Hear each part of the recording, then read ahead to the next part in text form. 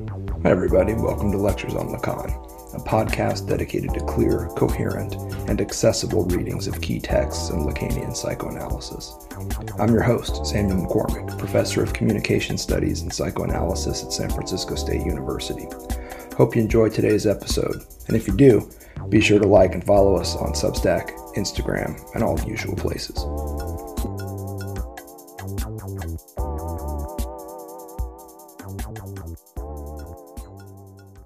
Let's start very quickly with fantasy, and not just any fantasy, but the fundamental fantasy.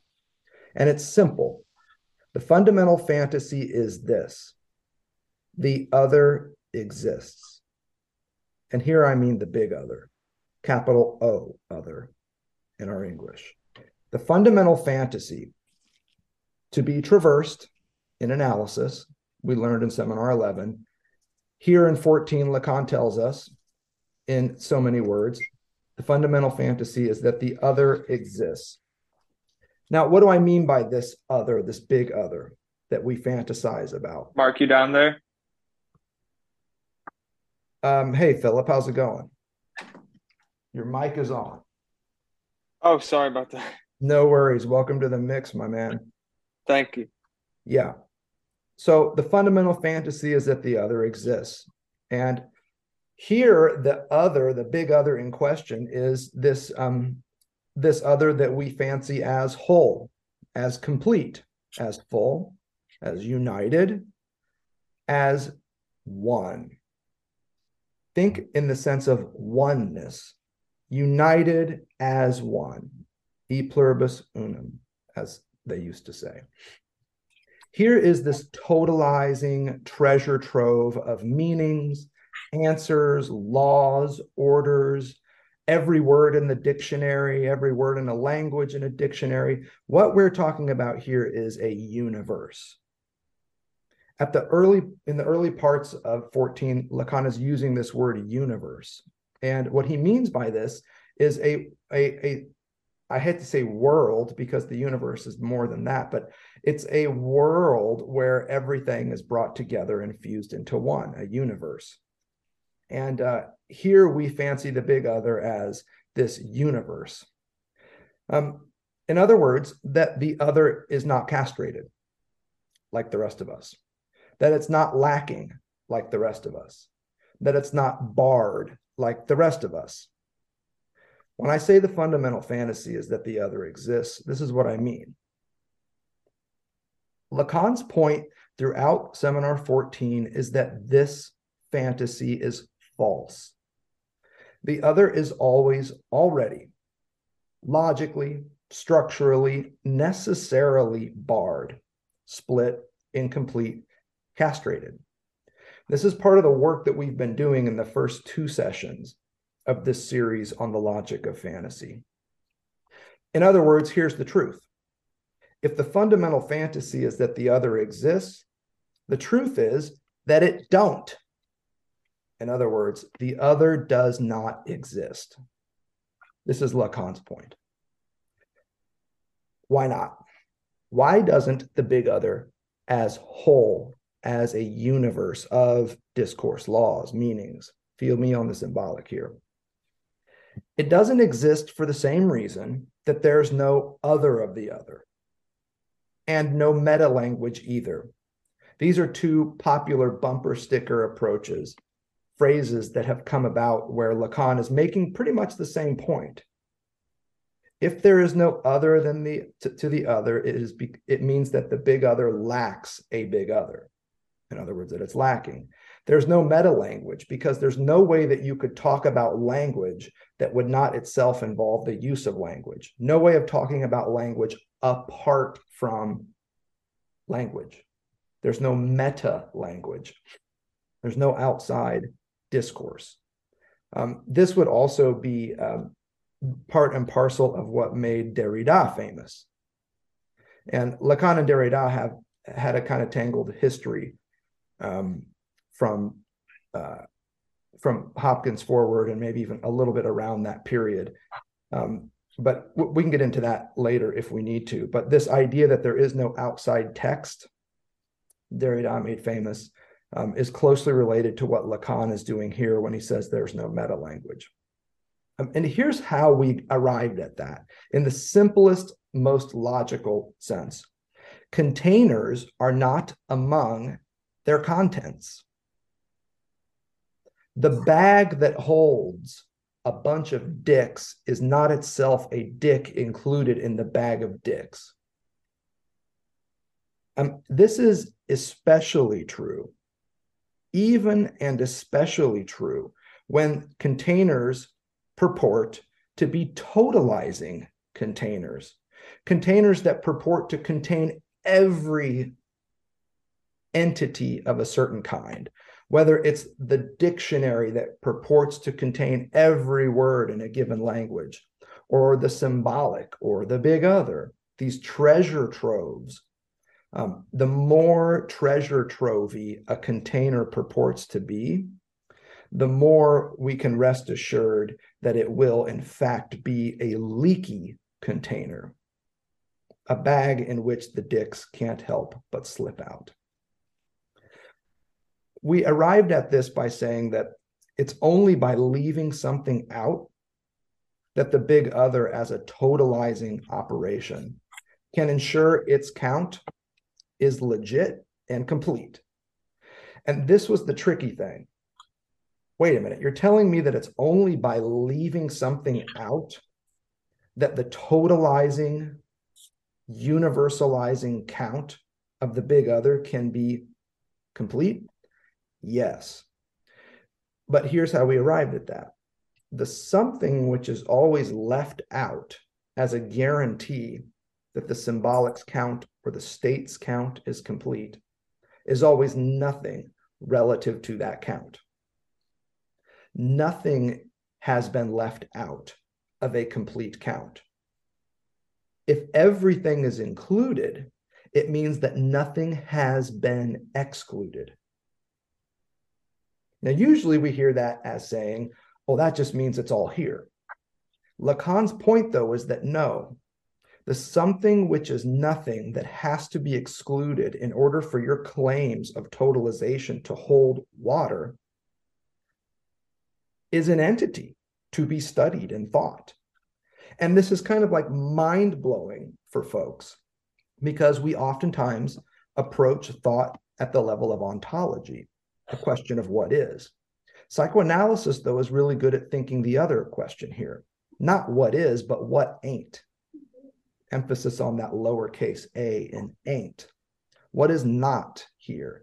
The ontology of psychoanalysis, you often hear me say, is a meontology. It's not a study of being, it's a study of non-being, which is why Lacan's ears are so well tuned in to this something which is nothing that guarantees the completion of the big other's totalizing count.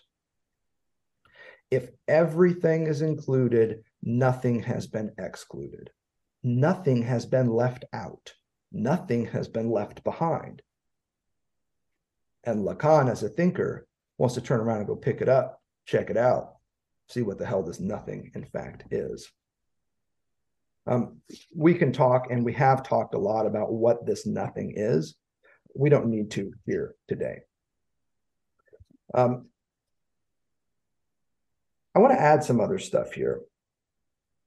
Sex, the sexual act, as Lacan is referring to it here in 14. It's part and parcel of this fundamental fantasy that the big other is somehow complete, whole, united. By promising and tempting us with this unity, completion, oneness, the sexual act defends against the fact that completion, unity, and oneness doesn't exist, that the big other as whole, as treasure trove, think the lower right-hand quadrant of the graph of desire, doesn't exist and never has. Now, if we're looking for a passage to get us started on this, check out pages 91 to 92. In the manuscript here, on pages 91 to 92, these were summative pages. These were pages where Lacan was finally coming clean and telling us what he's doing here in Seminar 14. And I clued you into these pages last time, but we didn't spend a lot of time focused on them. Here, though, we absolutely can. Here on pages 91 to 92, down at the bottom, we get some pretty good material here. It's about castration. And then he immediately shifts to sexuality. I'll give you all a minute to get this manuscript in front of you. If you don't have it or you're wondering what we're looking at here, you can go to the registration page for this series on Substack or on Eventbrite if it's still there. And you can scroll down, and in the Logic of Fantasy, there's a clickable link that will take you to Lacan in Ireland, which is the version of this manuscript that we're working with here. On page 91, it's the first page of the lecture Lacan gave on the 25th of January, 1967, if that helps you any. So scrolling down, it's the last paragraph that begins castration on page 91. Now, with that preamble, I hope you've had a chance to find the manuscript for yourself. And now I'll read it.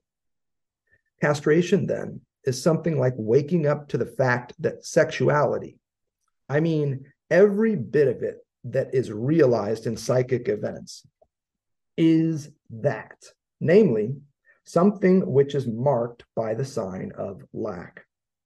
From the fact, for example, that the other of the inaugural lived experience of the life of the child, and this is a capital O other, must at some moment appear as castrated.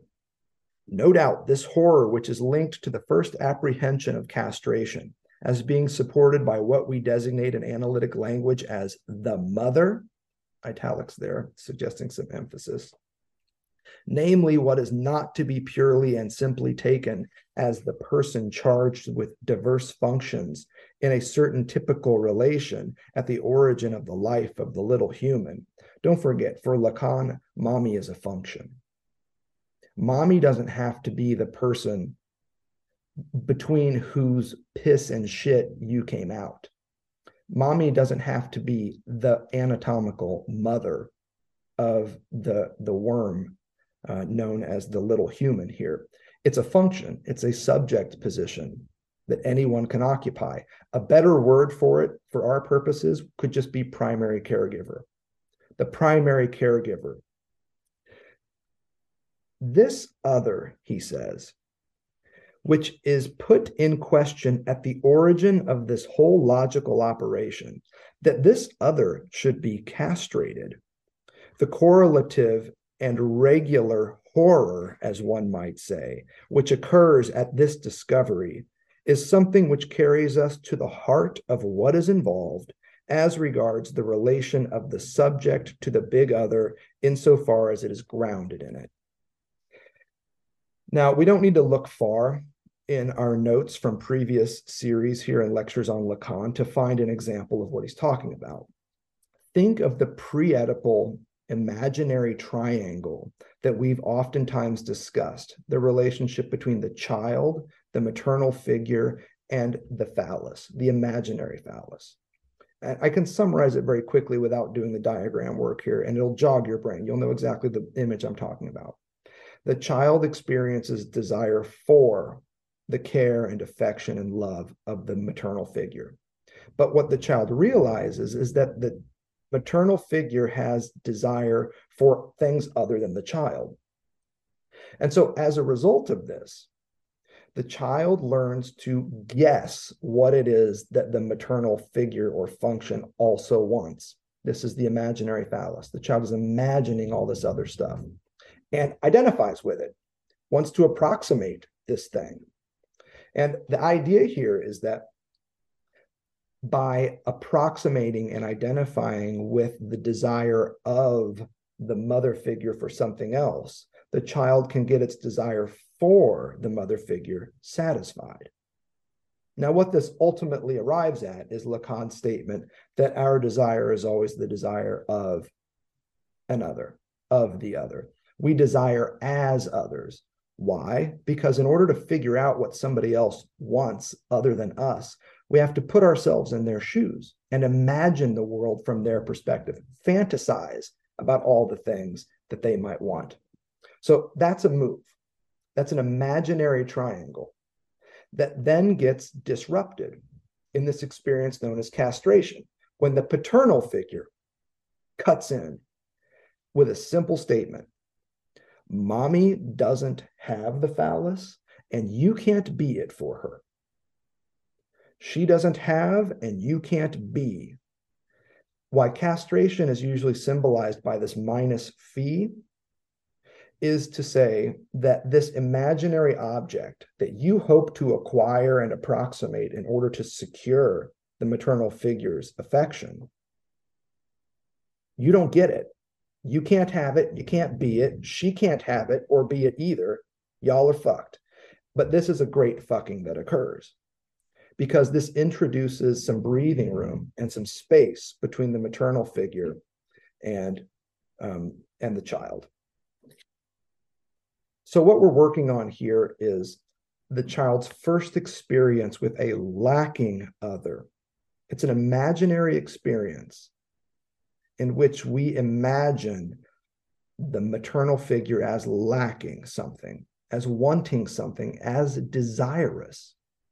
And if the paternal function doesn't come in and disrupt this little fantasy, anxiety is one of the results. This is what we learned in our series on Seminar 10, anxiety.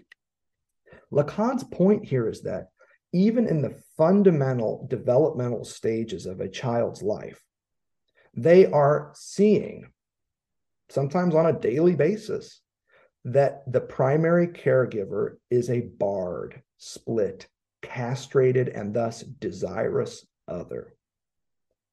So what he's trying to say here is like, he's been getting at this argument about the barred other at the structural, logical, even philosophical level, if you admit symbolic logic as an aspect of philosophy.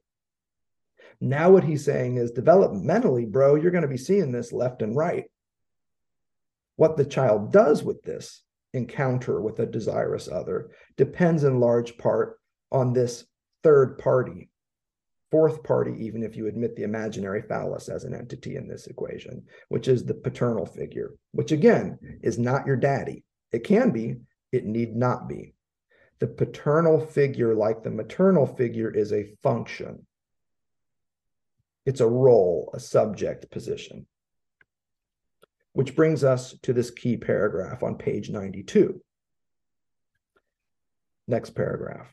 Sexuality, as it is lived, as it operates, is, in this respect, something fundamentally in that we map out our analytic experience, something which represents a prohibiting oneself from following the consequences of this truth, that there is no other. So whatever Lacan means by sex, sexuality, the sexual relation, the sexual act, and we're going to parse out some of these different sexes in our work here today. Whatever he means there, we'll soon come to see what he means here as the sexual act, is that it's a defense against the harsh truth, the harsh reality, that there is no whole, complete, non-desirous big other.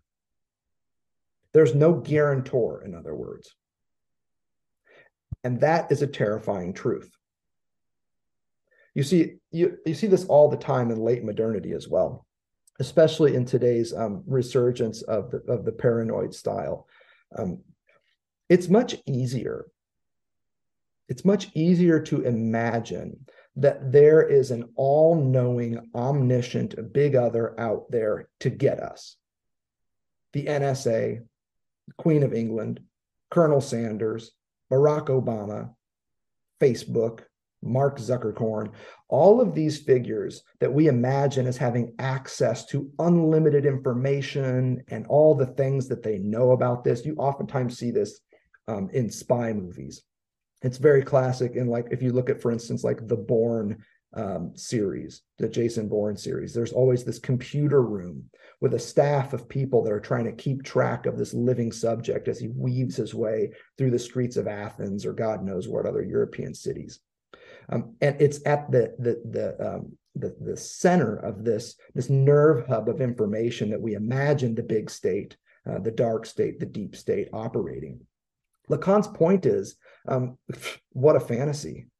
I mean, not to say that it's a psychotic delusion, but this kind of paranoid fantasy that there's a big other out there watching us, a big brother, if you will. Lacan just says that's bullshit. That is a defense against the harsher truth, which is the big other is not out there. Nobody's in fact watching. And you know what's harsh about that is because you don't deserve to be watched. You're just not that fucking important. Don't pretend you're Jason Bourne as you're walking through the streets of Athens, looking up at every camera on the corner. Ain't nobody in there watching you. When you're in Target and you look up and there's that black globe at the ceiling and you imagine there's somebody on the other end, a camera behind the tinted glass that is then being watched, that ain't the truth. The harsher truth is nobody's watching. Nobody fucking cares. Nobody has access to all the information. The big other doesn't exist. And Lacan here is making this point that it also permeates human sexual relations. That part of what goads us when we engage sexually with another person is the hope that we can somehow achieve oneness, completion, totality, a universe of sex, the same way that we assume that there is a big other out there with all of this access. Lacan's point is that is a fantastical, damn near delusional defense against the harsher truth, which is that there is no other. This is what I have to commentate for you today. For undoubtedly, I took the approach of the philosophical tradition to pronounce the other does not exist. And in this connection, to evoke the atheistic correlation that this profession involves. But of course, is it not something at which we can stop? You see, the translation here gets a little wonky. And we have to ask ourselves, go further in the sense of posing the question, what is meant by this fall of the big other? Capital S, O, barred in brackets, that we pose as being the term logically equivalent to the inaugural choice of alienation. This fall of the big other is what Lacan is talking about.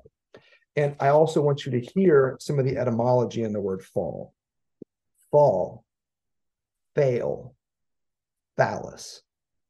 This is a great point that Bruce Fink makes throughout his work, I would say, is that when you look at what Lacan is doing with failure and phallus and impotence and the like, the phallus is always, when you hear phallus, think failure, think falling, if you're more of a Heideggerian type.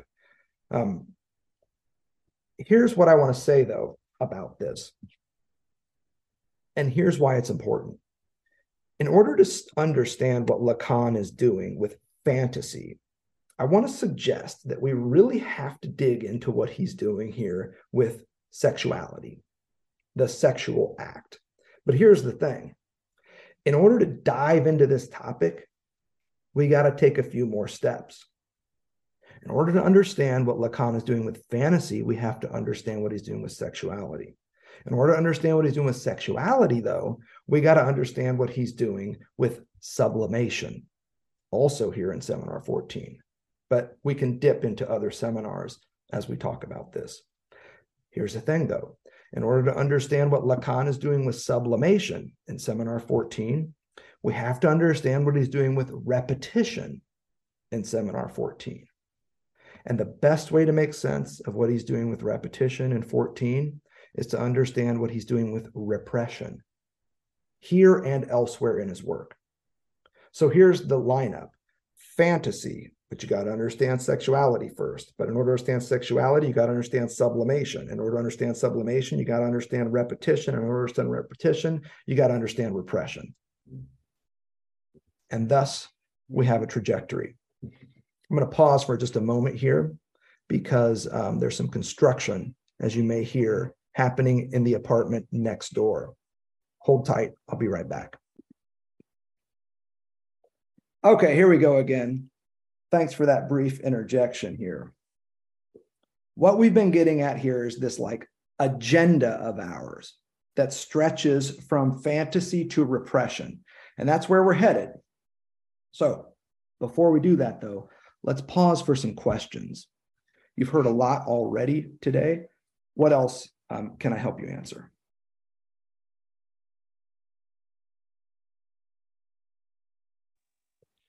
So, do you think part of the fantasy of the other is the idea that like something has a plan, and that way you don't have to confront that, like, you know, things are just happening, like shit just happens, you know, and so there's something terrifying about that, like, so it's more comforting to think like, oh, there's this big, you know, there's this big, you know, that's like the conspiracy theory mindset is like, oh, it's all this big plan, and you know, it's better to have that, even if it's sinister, than to just have like to have the lack of a plan. That's right. That's exactly right. And that's why Lacan also mentions when he says, oh, and I made this philosophical move of saying that the other doesn't exist, which of course brings with it atheistic components. You just heard me read that passage. That's what he's getting at. He's talking about the death of God in the Nietzschean sense. He's also talking about the fall of Big Brother in the Orwellian sense, not in the sense that Big Brother was once there and it's time to smash the state and take it down. Lacan's like, that's fucking ridiculous. That's ridiculous. There is no such thing as that. There is no entity in the world. And this is partly, you can see this in the different crises that pop up in the history of the West. So Hannah Arendt, quite brilliant, one of Heidegger's best students, arguably the best, because she took Heidegger and did something amazing with him, something totally new that was completely hers. Not that Gadamer didn't, but Arendt does something amazing. And among her political theoretical writings is some really smart stuff on the difference between democracy, monarchy, and bureaucracy. So democracy is rule by all, by many, by the demos, some neighborhood, you know. Monarchy would be ruled by one, mono. Tyranny would be an extenuated circumstance of monarchy. But bureaucracy, bureau, desk, think paper. The truth of bureaucracy, according to Arendt, is that no one is in charge. And that's the great horror of bureaucracy, is that no one is actually in charge. Mark Zuckerberg, at some level, has no fucking idea what Facebook and Instagram and so forth are up to. There is no mastermind. There is no Wizard of Oz. You feel me? There may not even be Oz to begin with. And that's part of what Lacan's getting at here. It's much easier to believe that these big others exist, even if it's terrifying to think that they have access to all this information, fill in the blank with your conspiracy theory, than to face the really harsh truth, which is that shit happens, as you so well put. Things just happen. Not because you're being watched, not because you're being persecuted, not because there's a Manhattan witch hunt trying to take you down, but shit just happens. And one of the great parts about psychoanalytic theory and technique is it helps people roll with that. It helps people roll with the truth of human togetherness, which is that it is not a field of necessity. It is a field of contingency. You see, necessity as a modality in the Aristotelian sense says things are a certain way and they have to be that way. Contingency, though, accepts things are the way they are, but they didn't have to be that way. The modality of contingency helps us understand and deal with the fact that things are what they are. It is what it is, as we say on the West Coast, but it doesn't have to be that way. It didn't have to be that way. It was a contingency, not some master plan that led to this. And so you see this very clearly in narratives around people who are suffering, where someone, your aunt, I don't fucking know, shows up after your mom's diagnosed with cancer and says some dumb shit like it's all part of God's plan. And I say dumb shit not because it's stupid, because of course it's very smart for her and a very big deal for her to be able to think that. It's dumb shit because it's insensitive to the dramatic pain that you're going through, the suffering. And I don't want to equate pain and suffering here. Life is full of pain, but it doesn't have to be a life of suffering, right? You don't need Lacan to figure this out. Eastern philosophy will take you through that one. But for someone to show up and say, oh, it's all part of God's plan, what the fuck are they talking about? And this is how you get into like theistic dilemmas of like, if God exists, why would they allow something like this to occur? Lacan's point is, cut that knot. Don't try and untie it. The truth is God doesn't exist. And we created That thing in order to have this feeling of comfort that you described, Philip. Go ahead, follow up. Yeah, that exact line. I just wanted to. I hate when people say that, and it's something I heard all the time in 12-step meetings when I was going in recovery, and it was one of the most off-putting things about the whole thing. I mean, there are some good, nuggets of 12 steps, but yeah, the other thing I wanted to mention was I feel like people are trying to resuscitate a big other through. I see it in. Are you familiar with the anthropic principle? So in physics, this has come with all the woo with multiverse theory, and the idea, the anthropic principle says, oh, well, if there's infinite universes, ours is like finely tuned to have these constants of nature that happen to work out so that there can be life and there can be intelligent life, and so it feeds this narrative of that there's like a plan, that we're here for a reason. And I think that's just another way to cope with existence not having like this purposeful thing. And I think just that our minds are like really bad with coping with improbable things like that, and like tends to break our sense of like reason or something. Yeah, but that's great. Yeah, I see that as like it's just like a way to reanimate that sort of like a cosmic origin story, a new cosmogony. Yes. So two things really quick, and then we'll get going here.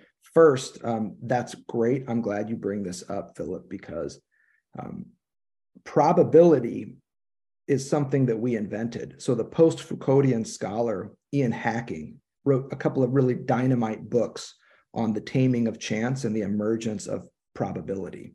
So probability and statistical reasoning emerge in this universe of modernity and capitalism, where folks are really trying hard to mitigate the chanciness of life in the classical pre-modern era. And so this, like the social arithmetic, for instance, that gives us statistics and probability, was also an effort to kind of like control and defend against what we know to be the truth, which is that shit happens. So probability is a great word to have in here. The probabilistic sciences, statistical measurements and the like, they are there and they've been invented to help us kind of tame this very wild chanciness that we know all too well. as life. A plane could crash into this building, or it could crash into yours at any moment. And we know that. The second thing that I would just remind you of is that according to Lacan, this is the fundamental fantasy. At root, the fundamental fantasy that is to be traversed in psychoanalysis, toward the end of analysis, the traversing of the fundamental fantasy that conditions your ability to live out the drive, is the traversing of this fantasy that there is a big other, that there is a world or a universe of meaning in which we all are playing a part.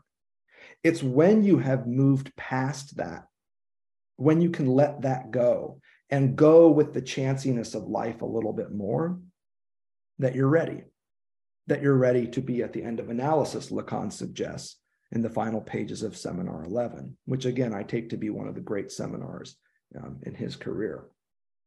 So I'm glad we've got this out and on the table again. We are dealing with the fundamental fantasy here. Now, I've put it several different ways. In our last series on the drive, we talked about the fundamental fantasy as an other that is not desirous, but demanding. But remember how I framed that.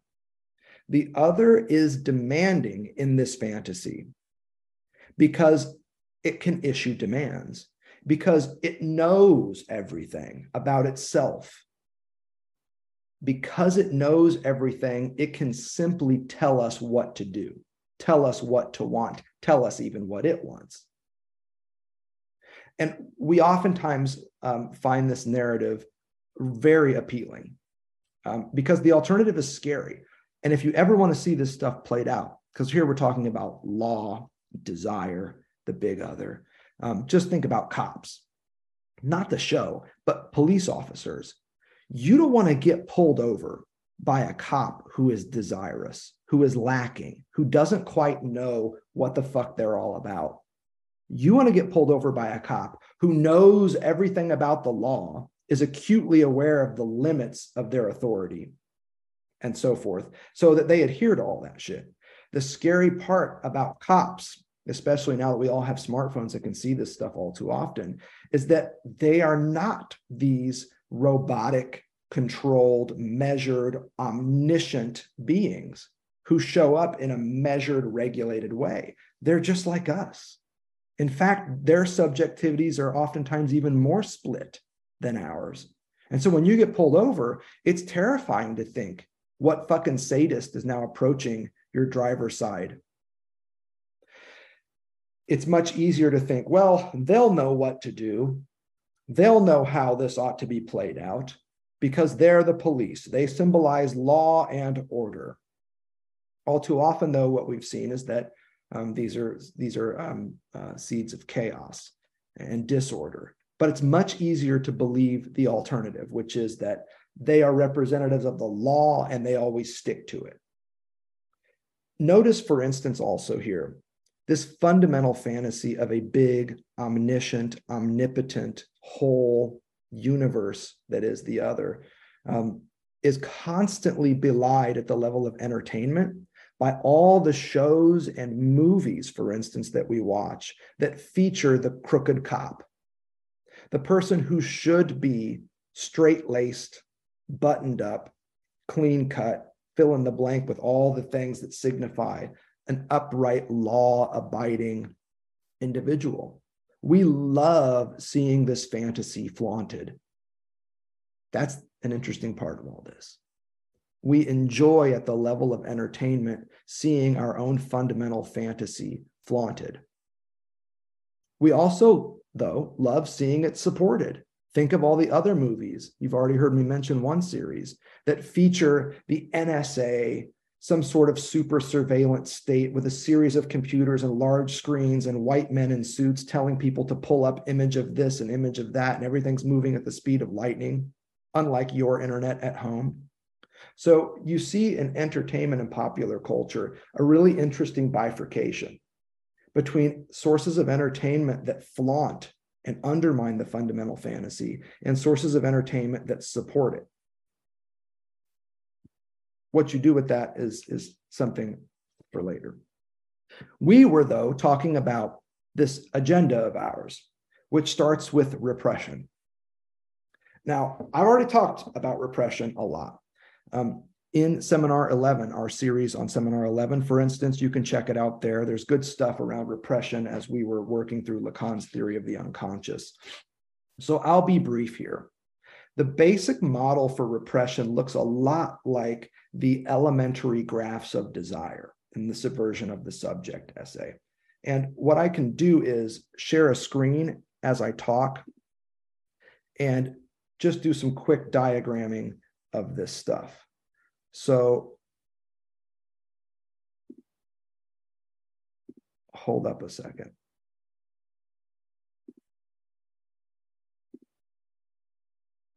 Thumbs up if you can see this screen in front of you. You see a black screen? Okay. And I realize that not everybody appears on the screen here because this thing just does weird stuff, but I see a few of you.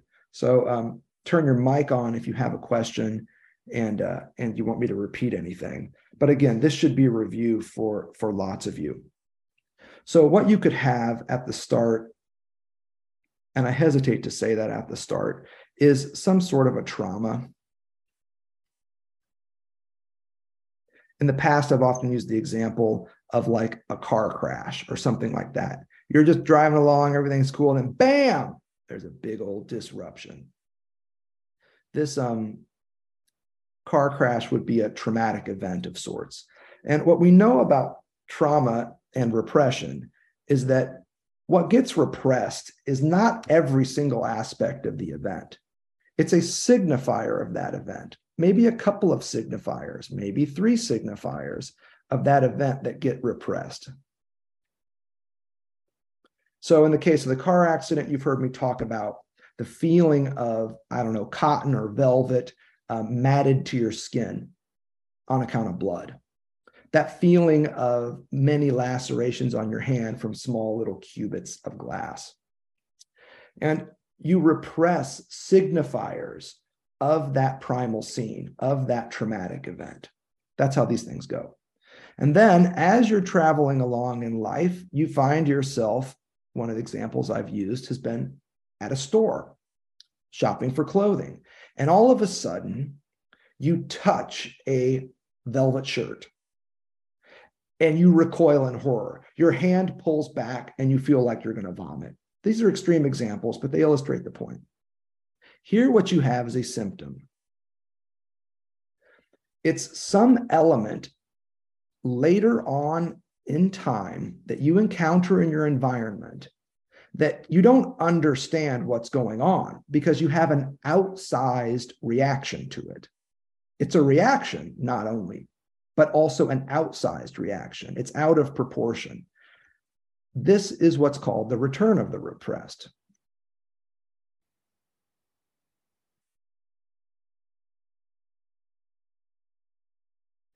In this moment, some aspect of your environment has touched upon a signifier of this previous trauma. And according to Lacan, you have an opportunity here. You have an opportunity to connect the dots. This arc here is one of meaning.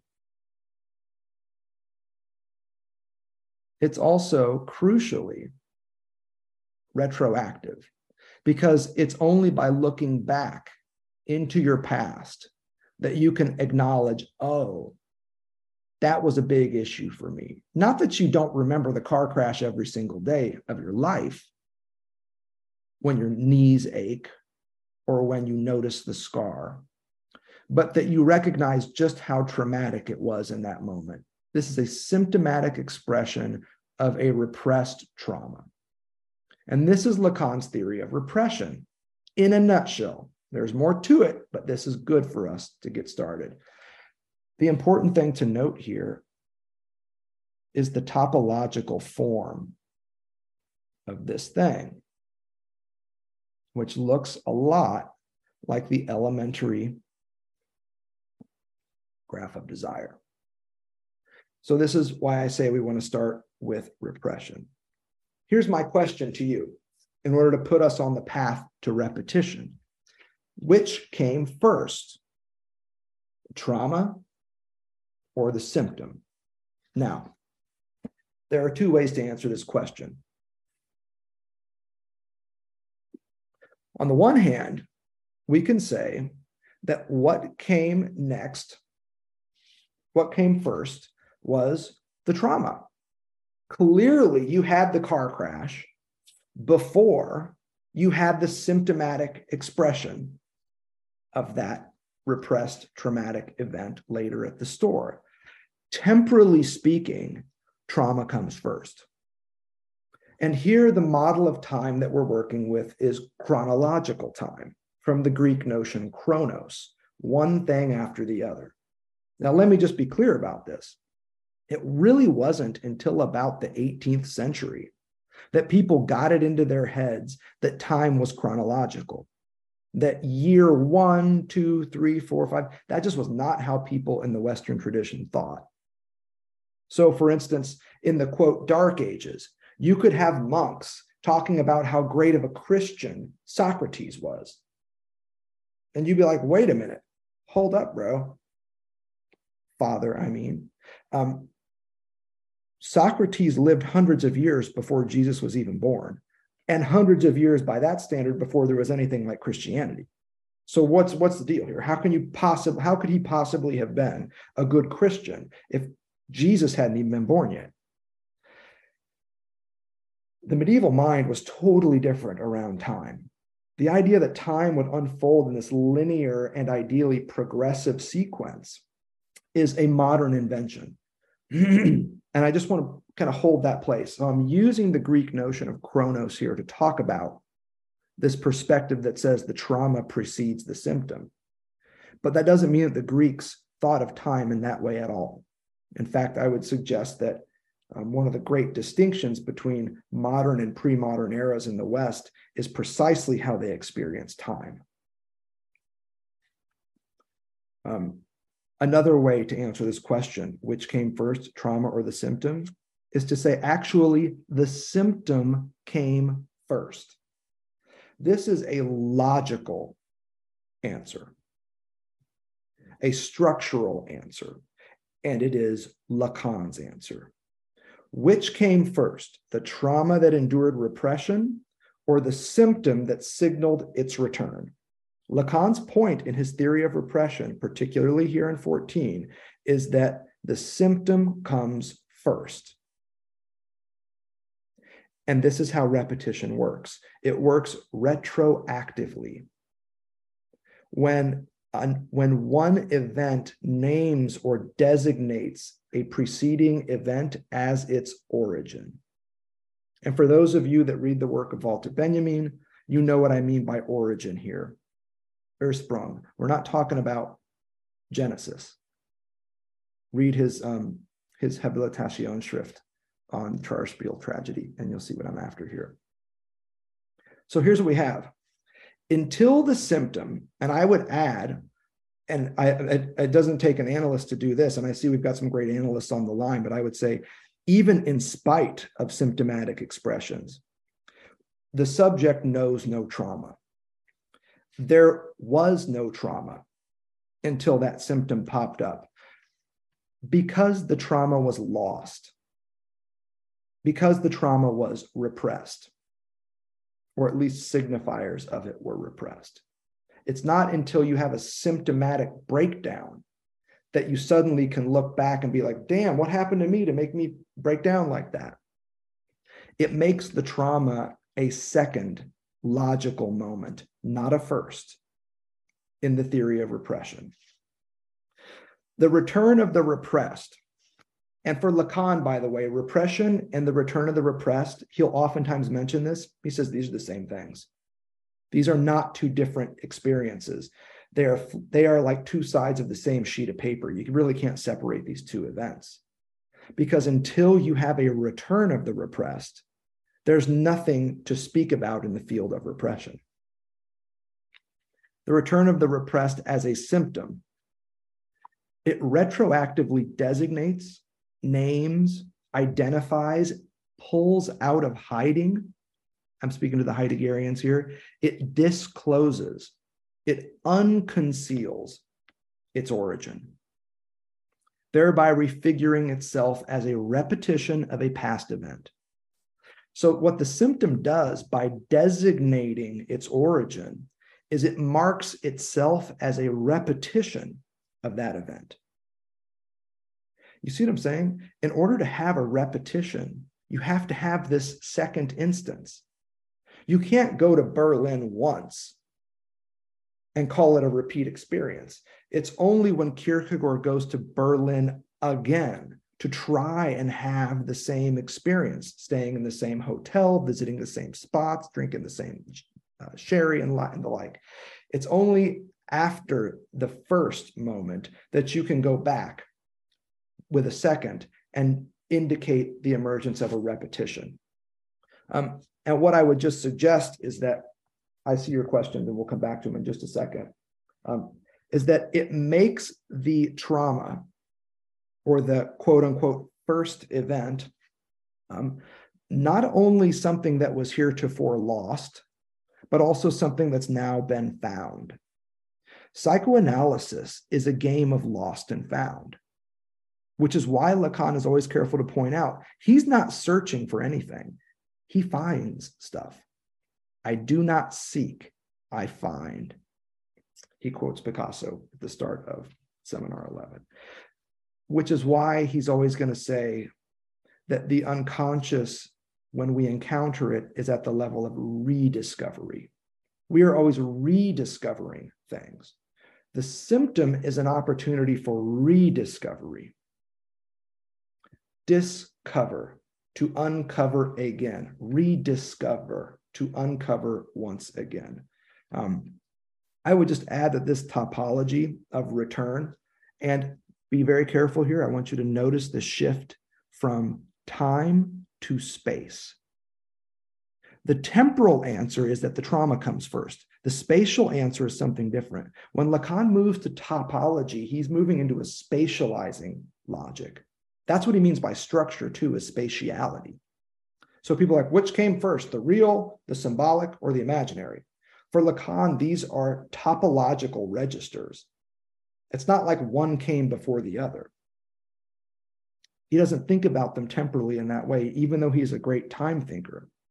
The topology of return that we see in this graph of repetition and repression is a spatial, it's a spatial dynamic, if you will. There's movement in it, but it defies theories of linearity because it shows these two arrows, one moving diachronically and the other synchronically, retroactively cutting it twice. Lacan wants this move to happen.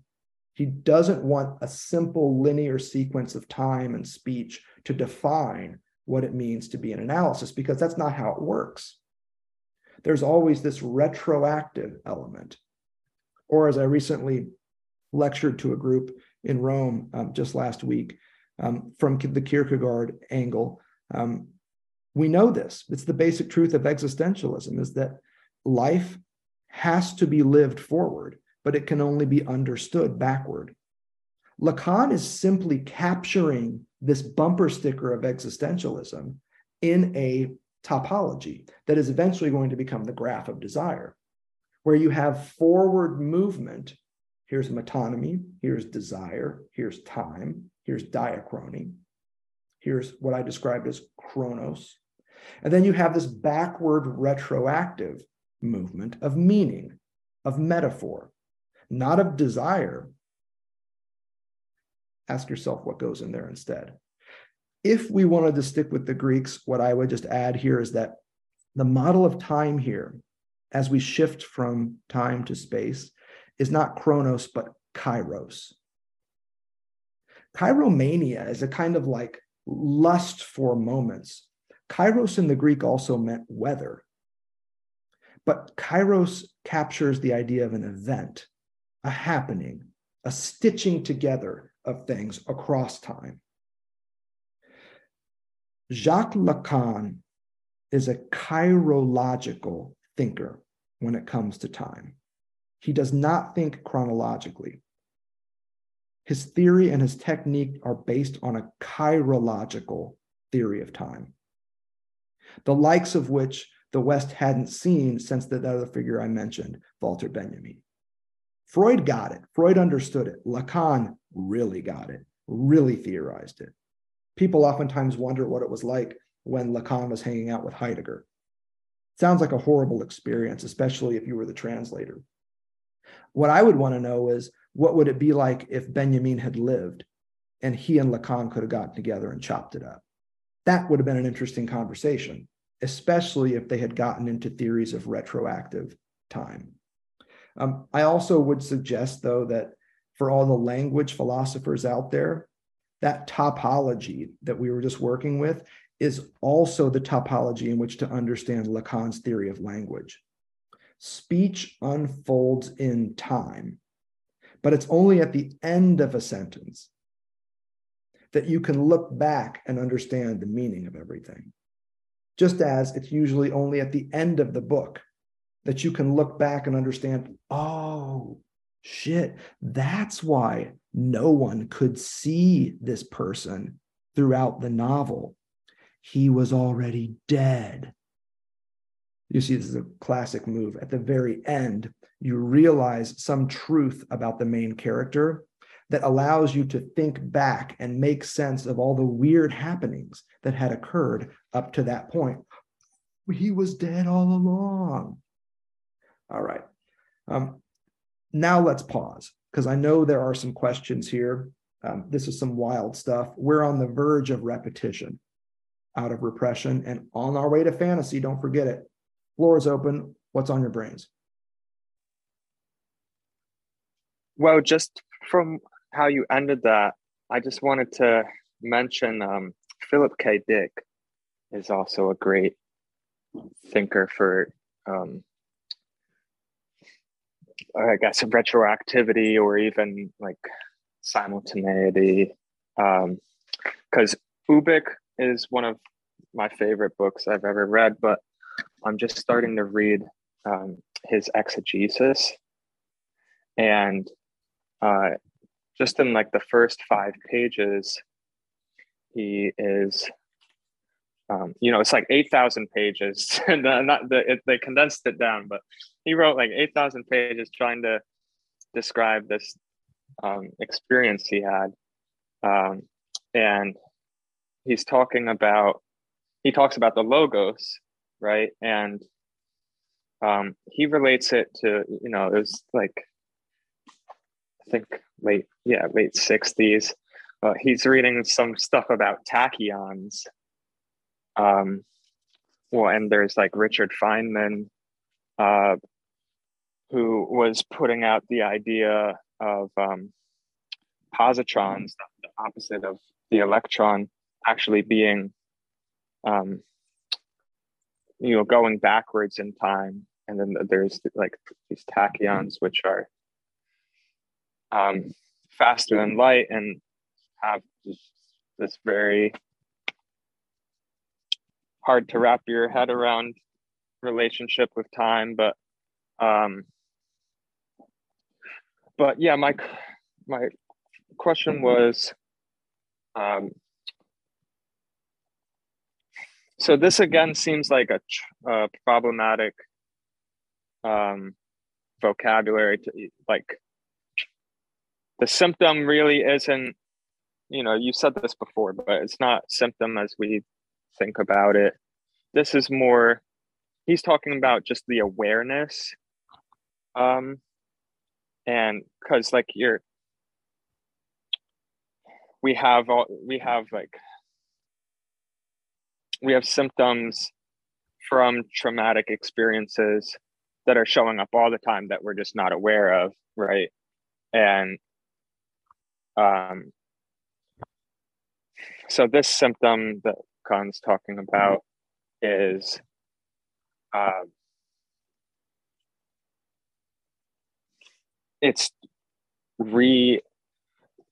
you just re-experiencing the last time you recalled that event? Well, I'm going to pause you there, Like Philip. it's not even necessarily That's a good question. like the original thing, but you're just yeah. And that's a very good question, Philip. Let's pause right there because what we know about repetition too is that it also doesn't exist. You can't repeat things.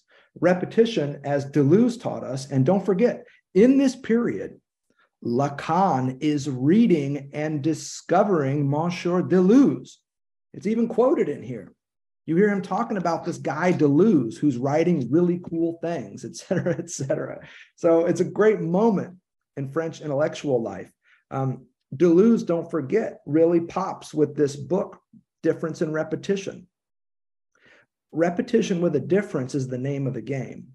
And that's important here. So it's not like the symptom is a complete re-experiencing of the event without error or omission. That's not how it works. A repetition is always a repetition with a difference, if only by the sheer fact that being on the streets in the car crash is not the same as being in the store thumbing through clothing. These are two disparate spaces. Similarly, being in the car crash in 1997 is not the same as being in the store in 2022. So there are always lots of differences that support, enable, and refute logics of repetition.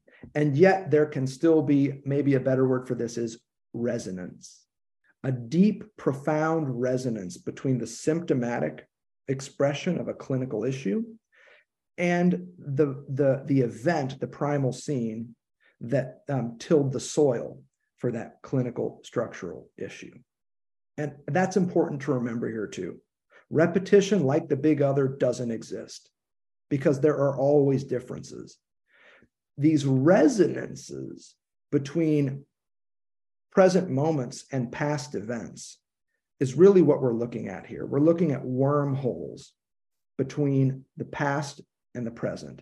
And Lacan thinks these are fundamental to the work of analysis because what they are opportunities for the subject, the analysand, to re-subjectivize their past, not so much as something that is always controlling them, driving them in their dreams, recoiling them from clothing at a store, but in a sense that it could be re-owned. Your past in this moment, according to Lacan, can become your history, part of what made you, but not the sole driver of your life, the way it is if it hasn't been dealt with. Coming to terms with one's past is a process of resubjectivization Lacan teaches in the 50s that allows you to reclaim that past as your history and to recognize all of the contingencies that went into that shit. Contingencies that have made you who you are today. For Lacan, this is the basic analytic method that Freud discovered. And it's premised on an ability to find retroactive resonances. Here, though, in Seminar 14, Lacan is using the word repetition. And what I want to do is signal some pages for you. We're not going to get into it.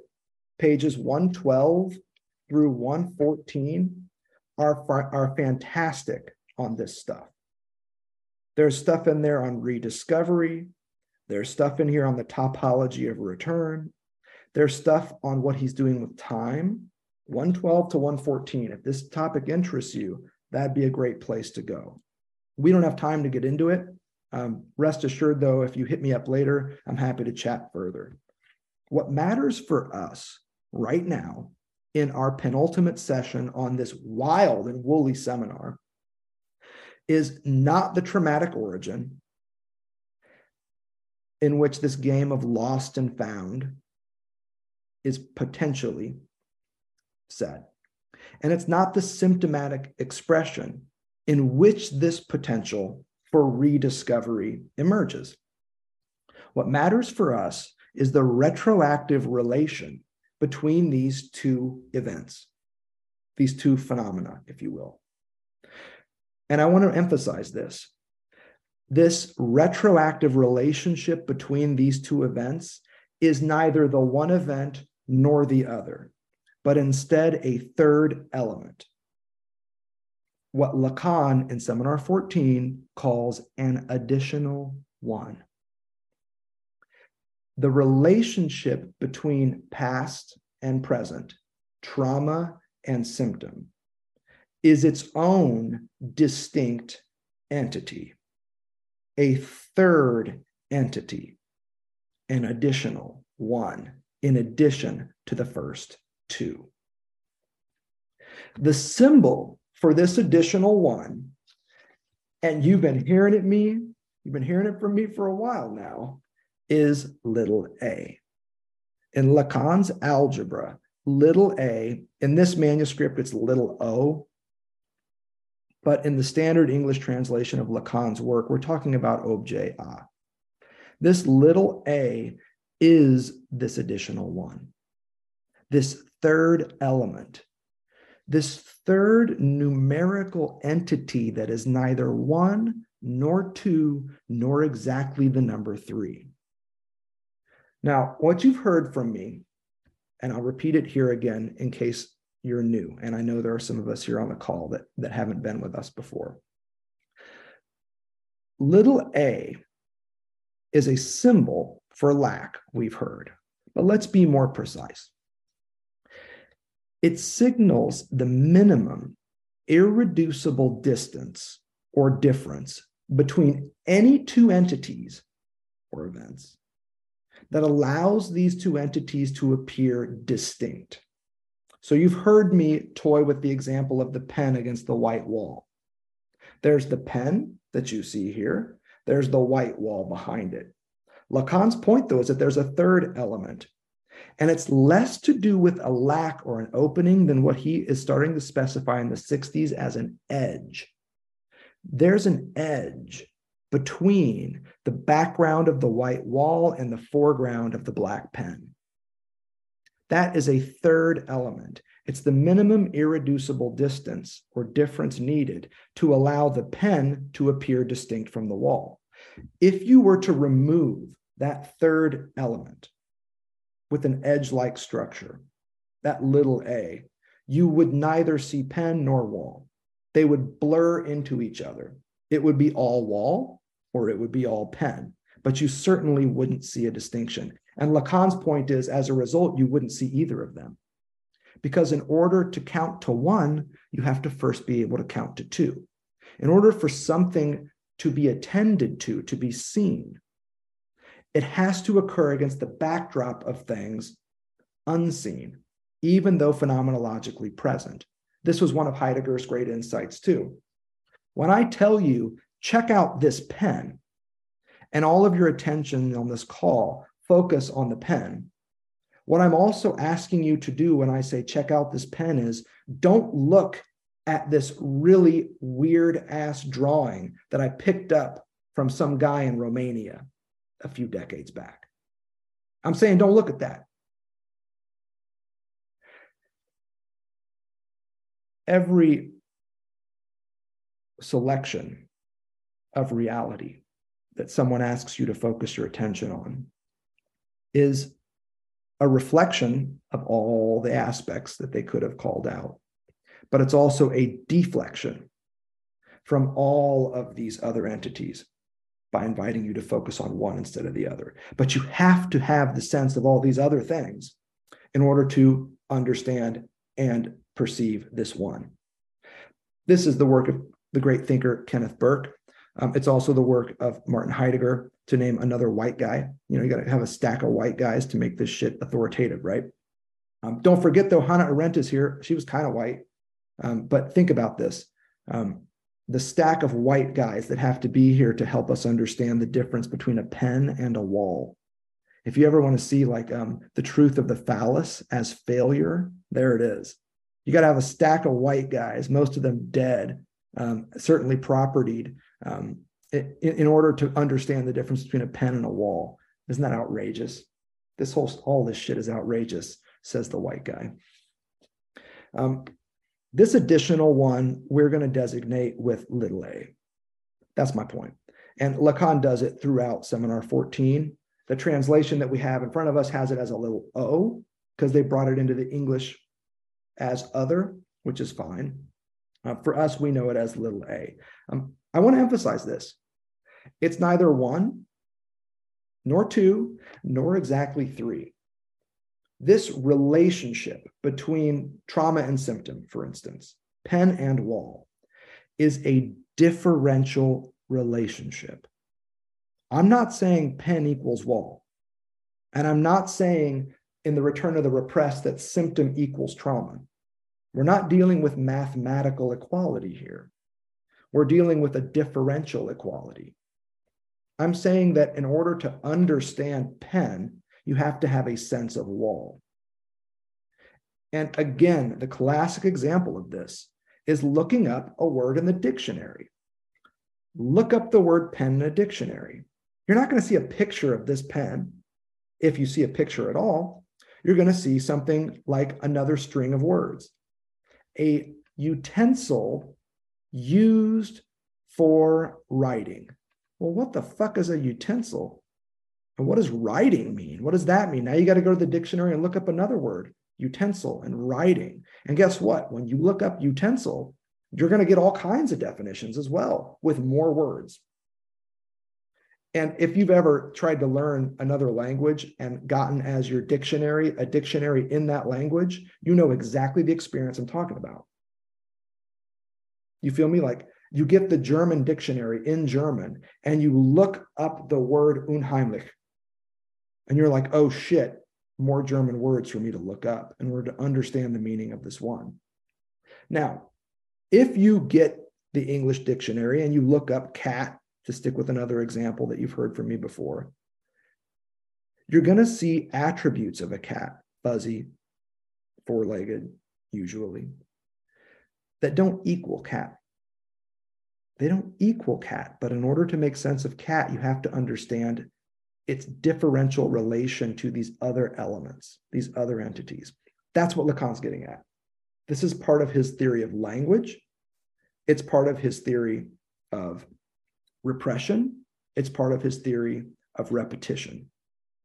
What I want to suggest is that this differential relation, and I'm quoting Lacan here, is a non-numerical element, which is not reducible to the series of natural numbers.